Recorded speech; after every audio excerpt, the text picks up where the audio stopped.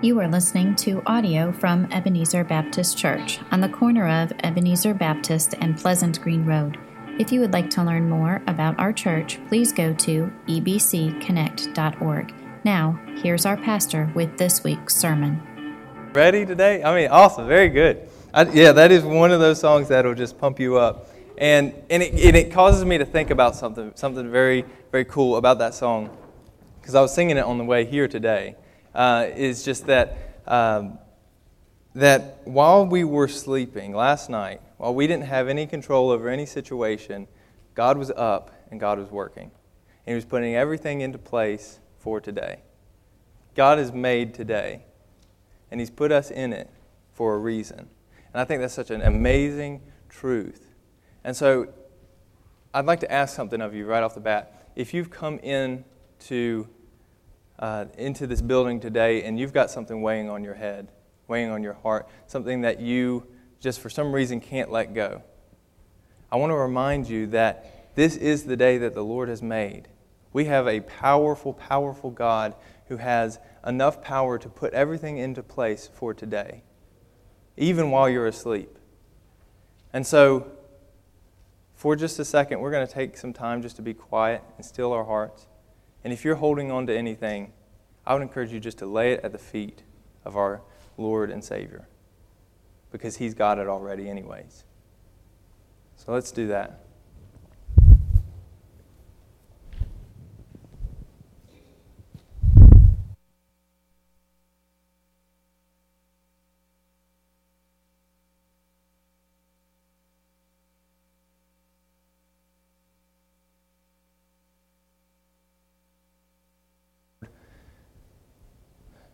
We come into your presence today, and we appreciate this time that we get to spend in your word, getting to uncover truths that you have in here for us. Lord, may we do it unhindered. May we do it without any obstruction or distraction. May we be able to dive into this text and pull out what it is that you would have for us to take with us, to apply to our lives. Lord, it's in your Son's name I pray. Amen. All right. So we are going to be in, I think it's up there. Yeah, John 1 through 18. Hopefully we'll get through it all. If not, it's okay. But we're going to be talking about the light that affects. And so I'm just going to read it just to start us off. If you're there, cool. If not, I'm sure you're almost there. So I'm just going to read it. In the beginning was the Word, and the Word was with God, and the Word was God. He was with God in the beginning. All things were created through Him, and apart from Him, not one thing was created that has been created. In Him was life, and that life was the light of men. The light shines in the darkness, and yet the darkness did not overcome it. There was a man sent from God whose name was John. He came as a witness to testify about the light, so that all might believe through him. He was not the light, but he came to testify about the light. Move this down.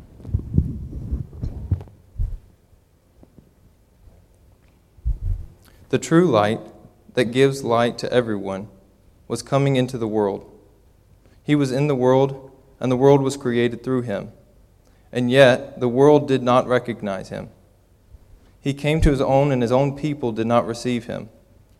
But to all who did receive him, he gave them the right to be children of God, to those who believe in his name, who were born not of natural descent, or of the will of flesh, or of the will of man, but of God. The Word became flesh and dwelt among us.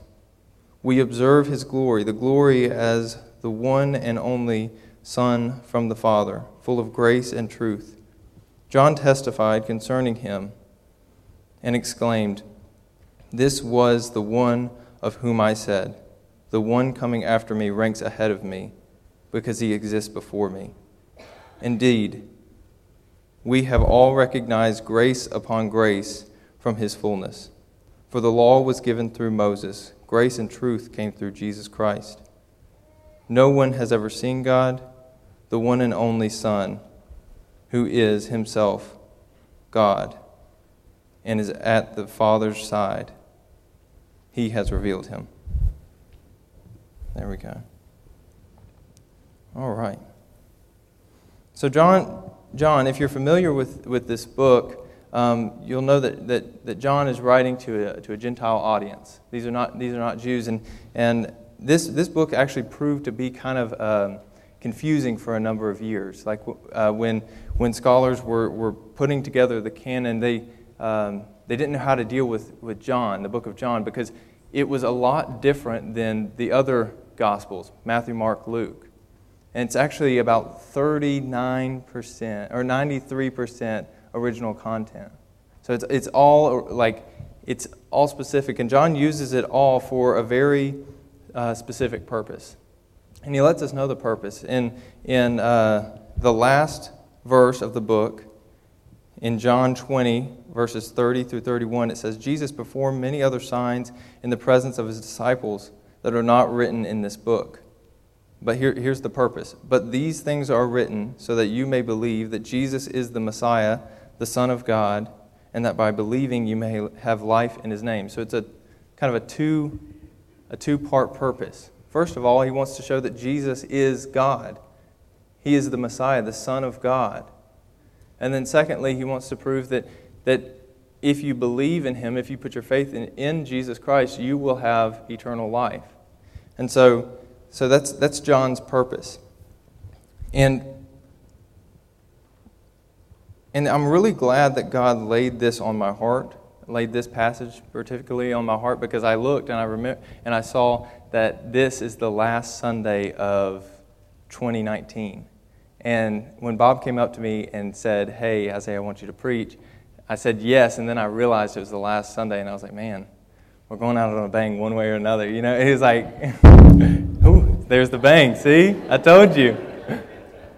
And so, but I'm glad that God laid this on my heart, because if you're in here today and maybe you have a New Year's resolution to read the Bible more and to get into God's Word more, then you can definitely use what we're talking about today as a springboard. If you haven't found that book that you want to start with and start looking at, you can use today as that.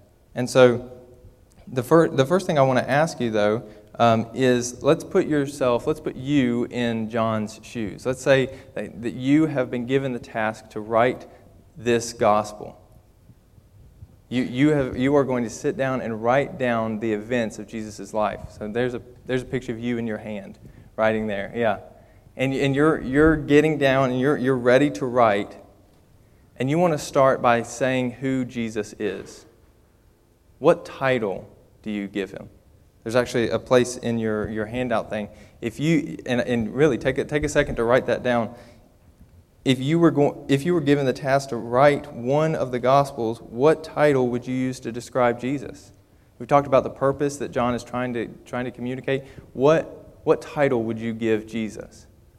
You know, it's funny. A couple weeks ago, I did this kind of exercise with the kids down at Children's Church, and Logan Todd blew me away. He said, "I said, give me a title of Jesus," and he said, "Ancient of Days." I was like, okay, all right. Man, I gotta stop breathing. Is this in an okay spot? Okay, it's just the mic. Okay, but yeah, so he blew me away. That was really cool. But so maybe you wrote down something like Savior, or Refuge, or Strength, or Prince of Peace, or King.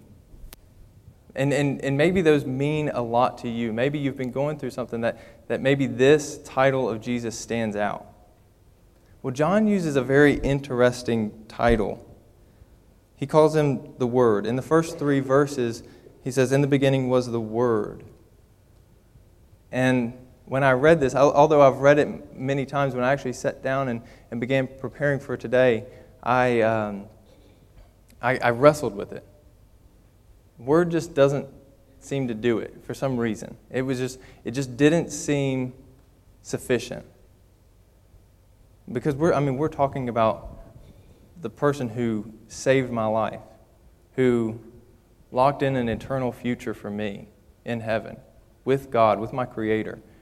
And Word just didn't seem to do it for me. It made me start to think about a movie that my wife and I, Tori, we were watching. And it was a boy and a girl. They were watching the sunset. Tori picked out this movie, by the way. It wasn't me. And the boy and the girl, they're sitting there. They're looking out. And the girl makes a comment and says, "Would you just look at the sky?" And the boy turns to the girl, and he says, "Yeah, it's big." And that's all he says. And she says, "No, when you're talking about the sky, it's enormous. It's gigantic. It's huge. Saying big just doesn't do it." And that's kind of how I felt whenever I read Jesus as the Word. What is John trying to communicate? Why does he feel like Word is a sufficient title? And I think the best way for me to describe kind of what John is doing with this is to just tell a story. If that's okay. Can I tell a story? Okay, tell a story. All right, I heard it. So this story is completely made up. I made it up. It's fake, but I think it's a good story. So it goes like this. Once upon a time, there was a boy and a girl, and they loved each other. And I'm not talking like butterflies in the stomach, that kind of love, although there were probably butterflies in the stomach. I'm talking like he cherished her. He loved her. He honored her. He respected her. And the only thing wrong with this is there was a distance between them.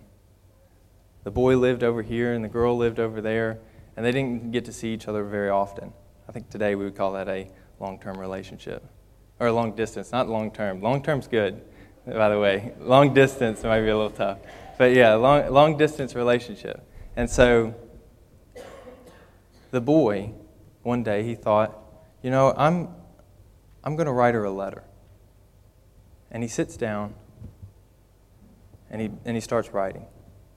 He starts by writing about how much he misses her, and then what he misses about her, how he can't wait to see her again. And he goes on, and he fills page after page after page after page.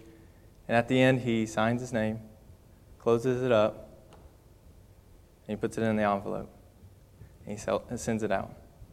Some days go past, 4 days to be exact, and the girl gets this letter. When she sees who it's from, her heart is filled with joy. She opens it up, and as she begins to read, a smile rests on her face, and tears of happiness begin to roll down her cheek. And she reads every word carefully, and she gets to the end. And as soon as she gets to the end, she starts over, and she starts reading it again. She does that a few times. And every time she reads it, she feels closer to the boy. Now, in all actuality, they have not gotten any closer in proximity. But their relationship made it feel closer. And so she reads and she cherishes this letter. The end. There you go. Now, in this story, the boy represents God. The girl represents us. The letter represents Jesus.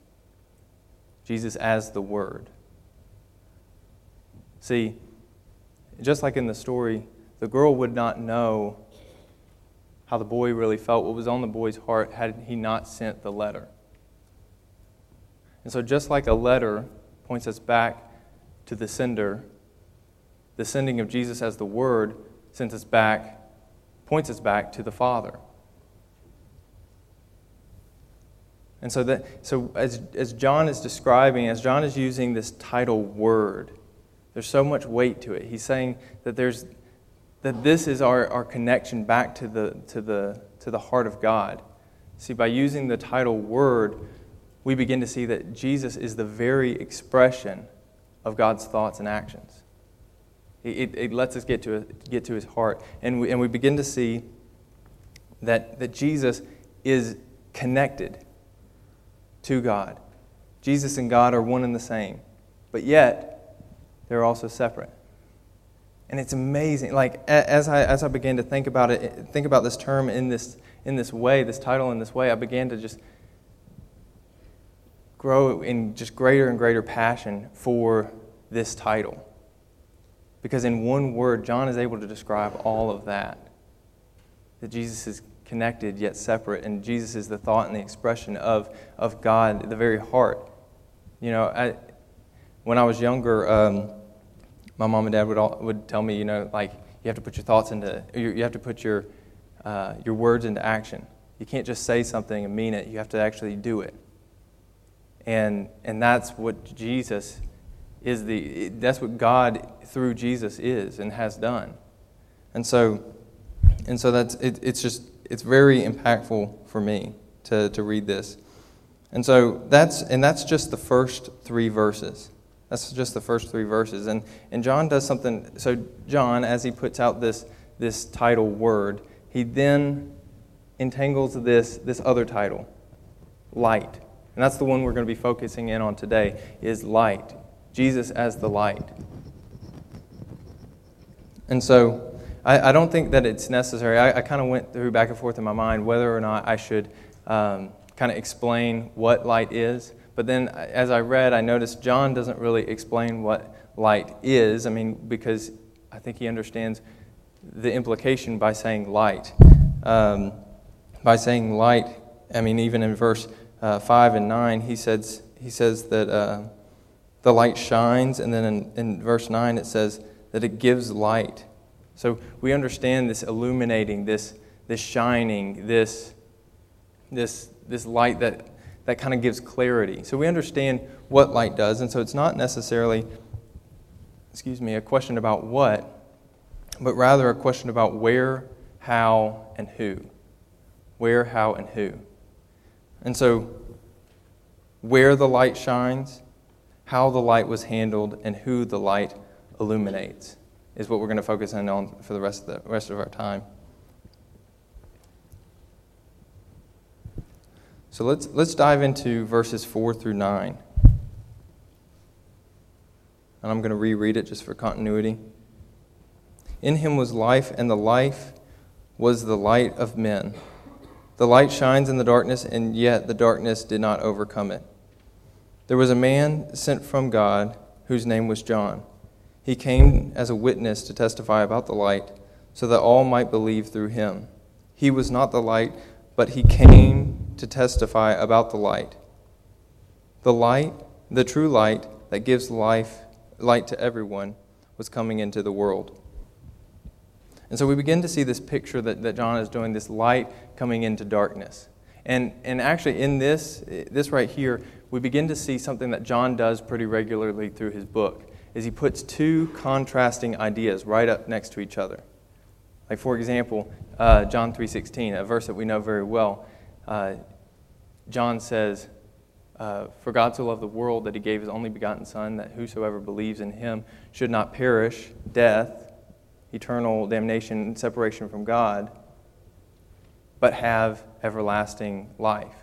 And so right there we see these contrasting ideas. And John does it pretty regularly through the book. And so here he's doing it. He's putting light and darkness side by side. And as we begin to see, it's not just contrasting ideas, it's actually opposing ideas. Because we see here in verse 5, it says, the light shines in the darkness, and yet the darkness did not overcome it. Apparently there was an attack from the darkness. But yet light has power over it. And we're talking in terms of Jesus being the light, and so we understand that Jesus has power over darkness. Amen? And so you may not think about it, but the Christmas story is really a battle scene. It's a battle scene, as John's pointing out here. I mean, maybe you guys are into the Marvel movies. Into the Marvel? Okay, good. All right. So into the Marvel movies, and I think I've seen Endgame. So, like, you know the scene where they're, like, all coming together and they, like, kind of collide? Is that right? Yeah. Okay, that is right. So it's that kind of scene. Or if you're familiar with, like, a war movie where each side is opposing one another and they're going at one another, and it's that collision right in the middle, light and darkness. They finally come in contact. Never has there been a time like this in all of history where light and darkness has come and completely attacked one another. And so Jesus coming into the world is a battle scene. It's a spiritual battle, yes, but it's a battle nonetheless.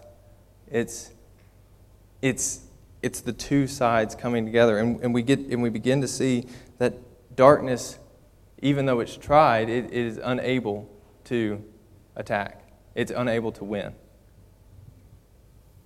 And as I sat there and as I read that, I understand and I know that Jesus has power over darkness. And I can say that, and I got that head knowledge. And that's theologically correct. Jesus has power over darkness.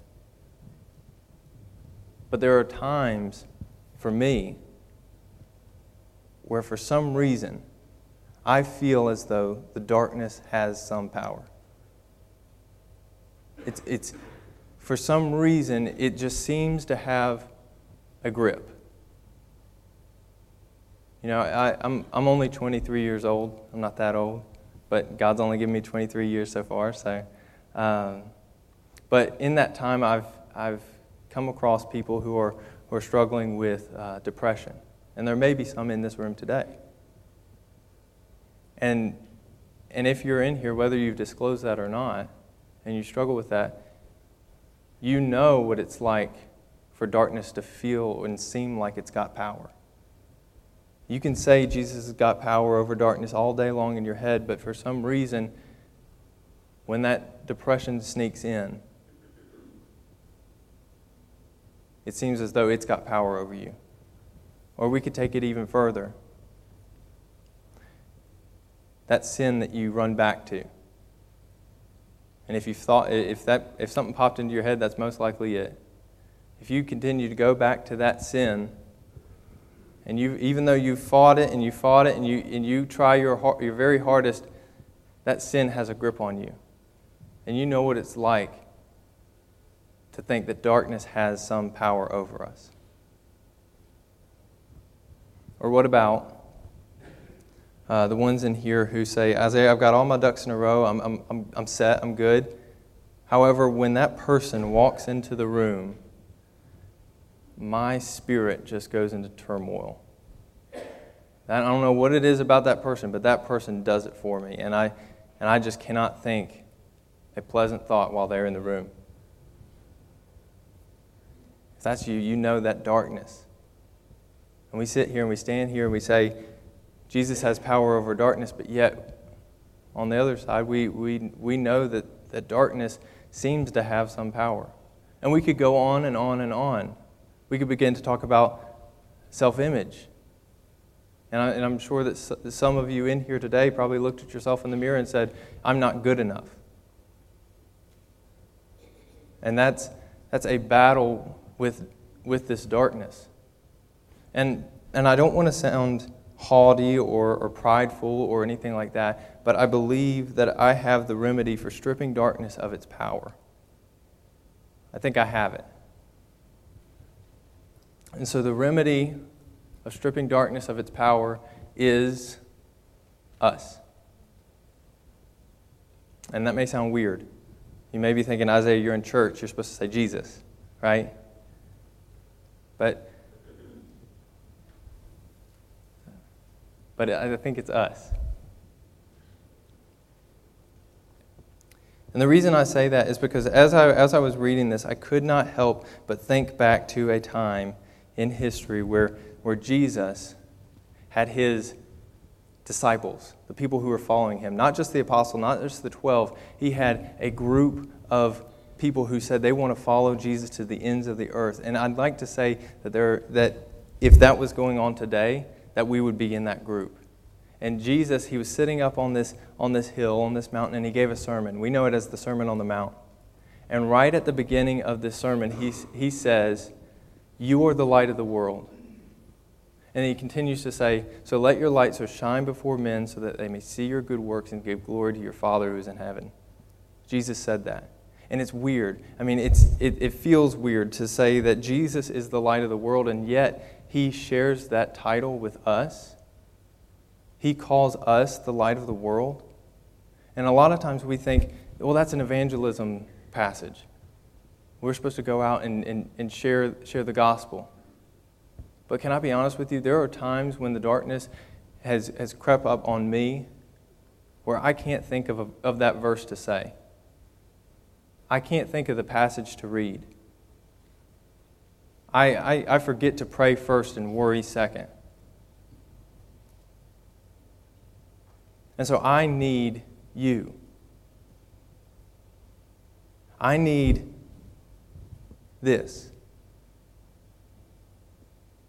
I need to get together with all of you and sing praises to the Lord and find strength in us being together with a like mind, pointing each other to Christ. I mean, think about it. What was it today that allowed you to lay that burden, whatever you had on your head, lay that down at the feet of the Savior? We sang a song today. I pointed to that side, I pointed to that side. We sang a song. And we were encouraged by it. And so I need you, you need me. I mean, do we really think that we just come together each week for the fun of it? No. We do it because we need it, and we do it because we are so forgetful. We forget so quickly about the power of Jesus Christ as soon as darkness comes in. We forget that there was a day where a battle took place and light came into the world and darkness could not overtake it. We forgot that, and we forget it, and I forget it. So I need you, and so there's a place right here. I want you to take a second and to, under this, someone I can call. There's a blank spot right on your paper here. Someone I can call. I want you to take a second and write down a name. Someone you can call when darkness comes in and tries to show its face. You could say, you know what? I need to be reminded of the light. I need to lean on my brother. I need to lean on my sister and be reminded of the light of Jesus Christ. I'd encourage you to write that down. And if you can't think of anybody, if no one comes to mind, if you can't write anybody down, I'm giving you permission to stop listening to me. You don't have to listen to another word I say until you've got that down. It's that important.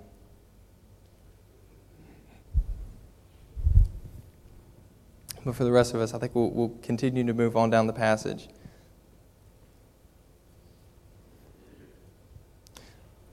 So this next part, the light rejected, this is verses 10 through 13, and how the light was handled.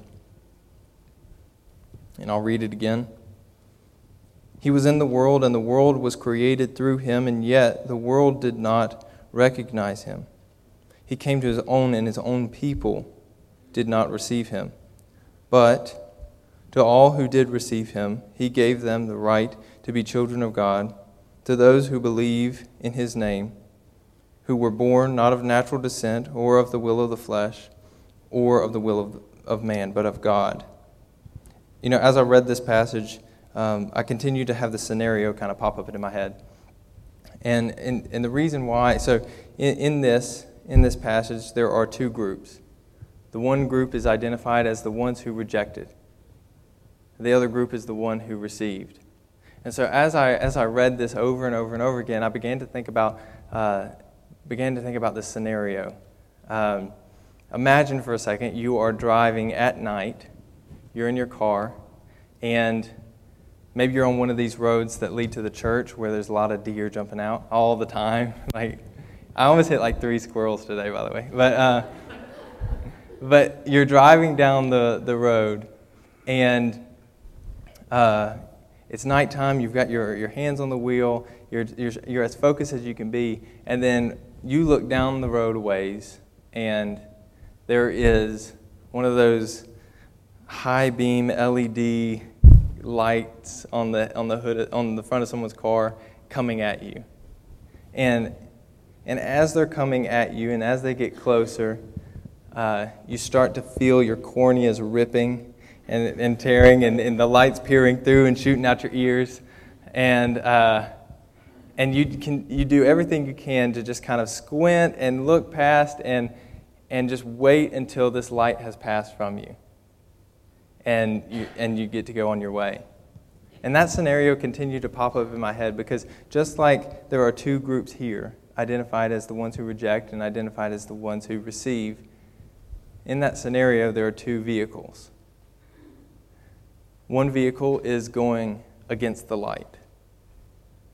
The light is peering in, the light is shining in, but the driver rejects it, tries to look past it, squints, resents the light. And then the other car, the one that is going with the light. This driver can see clearly everything that's in its path.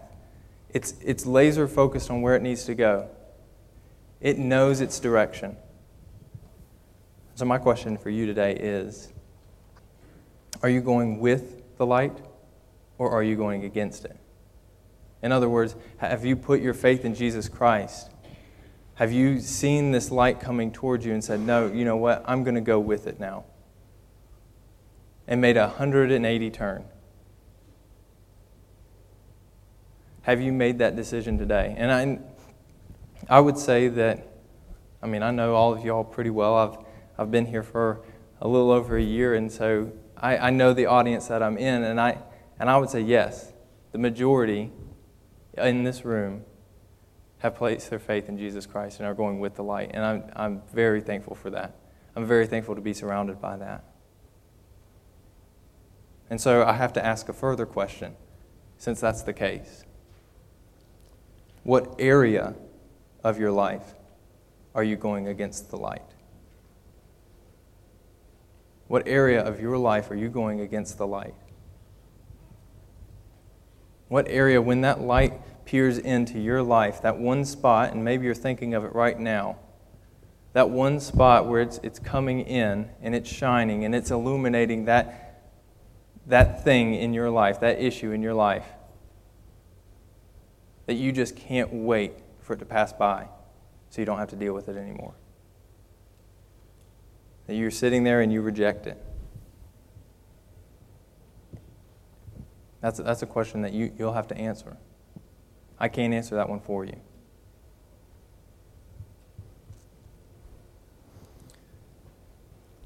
I want to make one point more about this section, and then we'll move on. The conjunction that John uses, he uses the word but. It's interesting. So he came to his own, and his own people did not receive him, but to all those who did receive him. Of these two groups, he stops talking about the ones who reject him. And I think that John does this intentionally. I really do think that John is trying to communicate that this story isn't about them. The ones who rejected him, this story is no longer about them. This is the only reference that we're going to give to them. And it's a sobering thought because it makes me think that there is one day where Jesus will say, "Turn from me, I never knew you." So if you're in this room today and you have not placed your faith in Jesus Christ, there's a coming day that if you reject Jesus Christ in this life, He will reject you in the life to come. And that's a hard thing to say, but I have to say it because it's true. Let's continue on. The light revealed, verses 14 to 18. The Word became flesh and dwelt among us. We observed His glory, the glory as the one and only Son from the Father, full of grace and truth. John testified concerning Him and exclaimed, "This was the one of whom I said, 'The one coming after me ranks ahead of me, because He exists before me.'" indeed, we have all received grace upon grace from his fullness. For the law was given through Moses, grace and truth came through Jesus Christ. No one has ever seen God, the one and only Son, who is himself God and is at the Father's side. He has revealed him.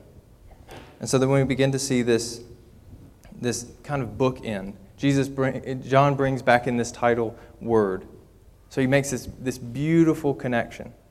He started out by calling Jesus the Word, and we saw that was a connection to God, but also a separate thing. And then he goes to communicate Jesus as the light, and then he closes this section by saying that Jesus is the Word again. And by Jesus being the Word, he has revealed God to us. And so we would not know the Father if it had not been for the Son, been for the light. And the only thing that I have of application for that is just appreciation. I mean, this time, this Christmas season is, at the most part, appreciation for the fact that God was so loving enough to send his Son. I mean, John makes some statements about the Old Testament and the way that things used to be. How it was only nationally through sacrifice and through keeping the law that they were able to have a relationship with God. That was the only way. But now, we are able to step into a complete relationship with God because Jesus Christ has been our sacrifice. Jesus Christ gave his life on the cross for us. And so we would not know the Father had it not been for the Son. And that's amazing. And we begin to get, as the text points out,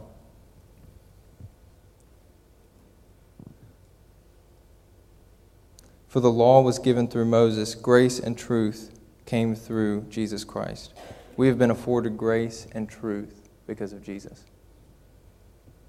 Now, I think the last few slides that I have is really just my synopsis of the passage. So this is, I mean, you could take it or leave it however you'd like.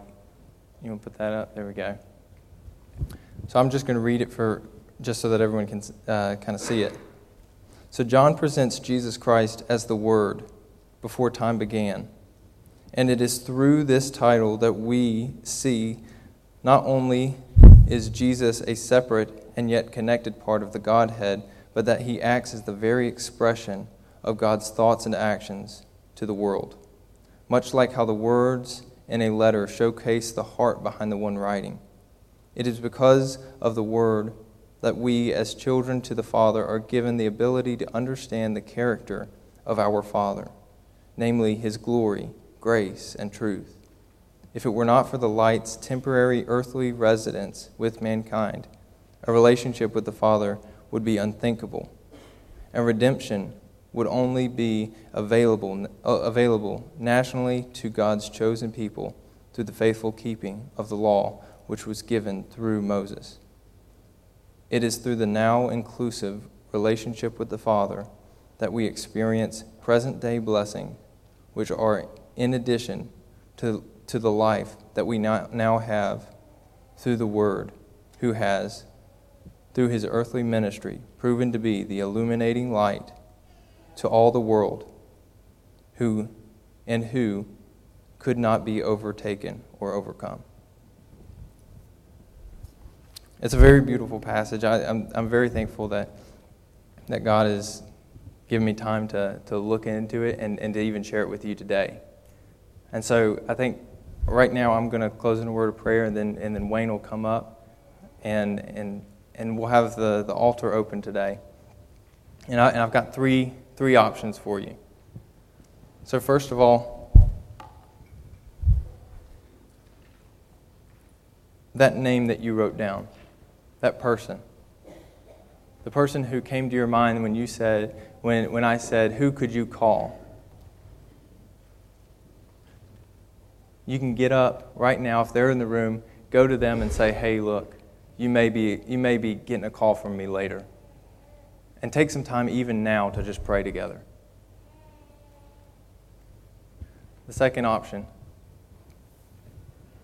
if you have not placed your faith in Jesus Christ, and maybe today you've made that decision, would you come up and tell me so I can pray with you?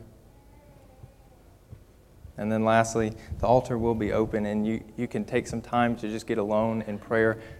There may be a lot of moving around with people finding other people and praying.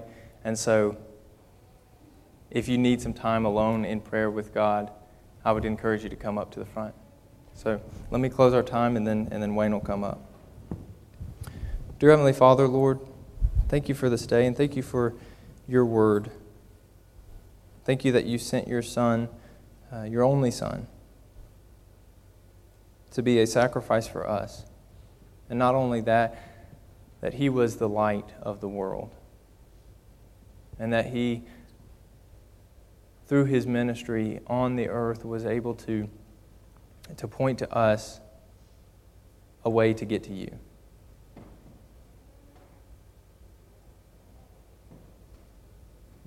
Lord, I do just thank you for each person in here. And I want to lift up the darkness that they have, whatever it is, whatever is holding on to them, Lord. That you would step in and show your power. And Lord, I also ask that the ones in this room would stand alongside those who have this darkness that they're fighting, and that together we would remind one another of the power that your Son has. Thank you for listening to this audio from Ebenezer Baptist Church. We welcome you to join us next Sunday at 10:30 a.m. for our weekly worship service.